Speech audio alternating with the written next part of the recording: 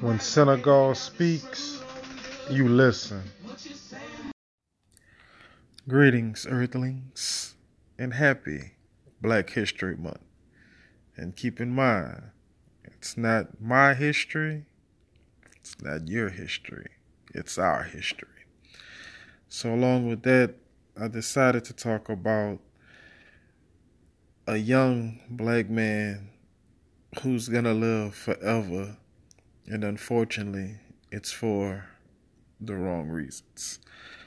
And it happened in my home state of Louisiana, so it definitely hits home. I'm going to talk about Alton Sterling. Now, Alton Sterling was 37, still a young man, even though as black men, our life expectancy is quite low. But 37 with children, and he was shot dead, unarmed, on July 5th, 2016. Now, he was known around the area as the CD Man. He did have a criminal record, a few violent offenses, but does that make him violent during that offense? I think not. In fact, a lot of us make mistakes, and that doesn't define who we are at the time. The past is the past, and I don't know Alton Sterling, but I always assume the best out of anybody, unless it's shown different, which I'm going to get to with these cops. Now, he did start carrying a gun after other local CD men were getting robbed. This is according to the store owner, who had he wasn't picking no sides in this tragic case. He was just stating what he knew. And according to the store owner, he was not a problem or even an issue. He had no problems with Alton Sterling. Alton Sterling, as far as he was concerned, was a good man. So, once again, when they like to throw out that violent offenses as his crime, keep in mind that I'm pretty sure those violent offenses were against other African American men. In fact, I'm pretty sure of it. Now, they did throw in there that he was resisting arrest, but I can assure you that's nothing, because if he would have done anything, they would have put assault on an officer. We all know that. So, as the story went, not only did the police shoot and kill him, but he was also tasered before that. Now, I don't know about you guys, but as an electrician, I've been hit with a few shots of electricity, and I can assure you, whatever you was doing before you got that shock, you are not even considering that, because all you can think about is them jolts going through your body. So as he was tasing, you can look at the video, he was done. Now the cop says, if you move again, you reach for your gun, I'll kill you. First off, we gotta get this out of our heads. As a policeman, this is something you volunteer for. This is something you take an oath for. You should not be scared of somebody if you're a policeman. You should not be scared of getting shot.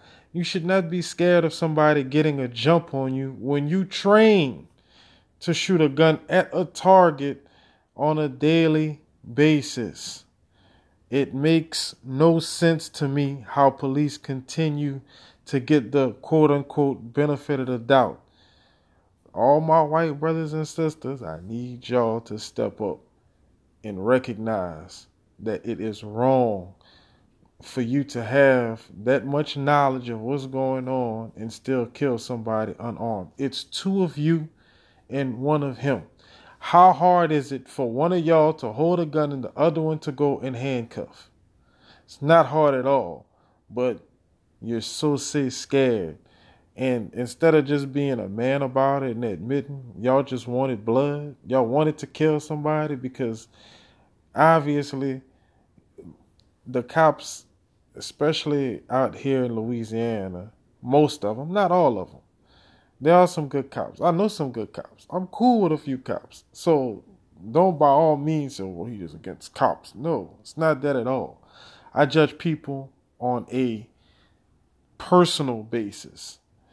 I don't judge you by your color of your skin. I don't judge you by what you do, your job, your profession. I judge you by you. And as a cop, you should be doing the same. You shouldn't see, oh, he's a thug with gold teeth. You should say, okay, that's a man like I'm a man. I'm going to go and diffuse the problem. That man is a father. That man is a son. That man is a brother. You know, it's too easy to take a life with guns. And I'm gonna go on to another podcast and tell you how there's rubber bullets, and if they wanted to, they could just be using rubber bullets to detain people instead of live ammo. But we all know the reason why behind that. So, of course, the police were found not guilty because, I mean, we know how that goes. And it's the same story that goes on over and over again, which is why I chose to do my podcast honoring Black lives in a different kind of manner. I'm going to get to the Malcolm X's, the Muhammad Ali's, the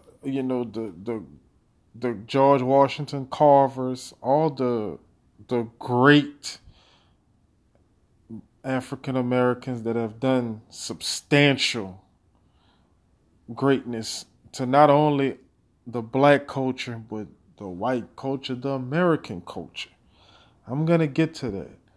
But I think it's always a good thing that we continue to honor and remember people that died for no reason. You can say what you want. Oh, well, he probably had a gun, this, that, and the third. None of that matters. Because at the end of the day, he didn't have a gun. And at the end of the day, that was no reason for somebody to die. Zero. I have a child. I would hate for my child to die behind something like that. I have a father. I would hate for my dad to die behind something like that. It's ignorance. And we can't sit idly by and let it continue to happen. So I think it's a great thing to go back and honor this man and remember that his life did matter. And that's why I started Black History Month with Alton Sterling. And of course, because it's from my state. I'm not thuggish or gangster at all. And I've been detained at least 3 times. I've been put in the back of a police car because I fit the description. Ran up on, searched, and handcuffed and put in the back of a police car because I fit the description. So I understand what it's like to be at the wrong place at the wrong time and look a certain way. And we've got to be better than that. We've got to be better than stereotyping people, than labeling people. And it's not just white people. We do it as black people too. And white people do it with other white people. So it's not a color thing at all. It's a people thing. We've gotten in a society to where it's easier to write somebody off as this or that than to actually dive in and see that person for who they are, to talk to that person, to feel their background, to see where they come from. It's a lot of people with mental health issues that you have no clue about.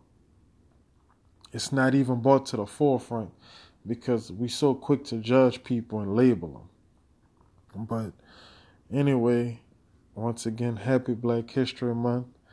That'll wrap up this podcast. I look forward to speaking to y'all again. Thank you for listening.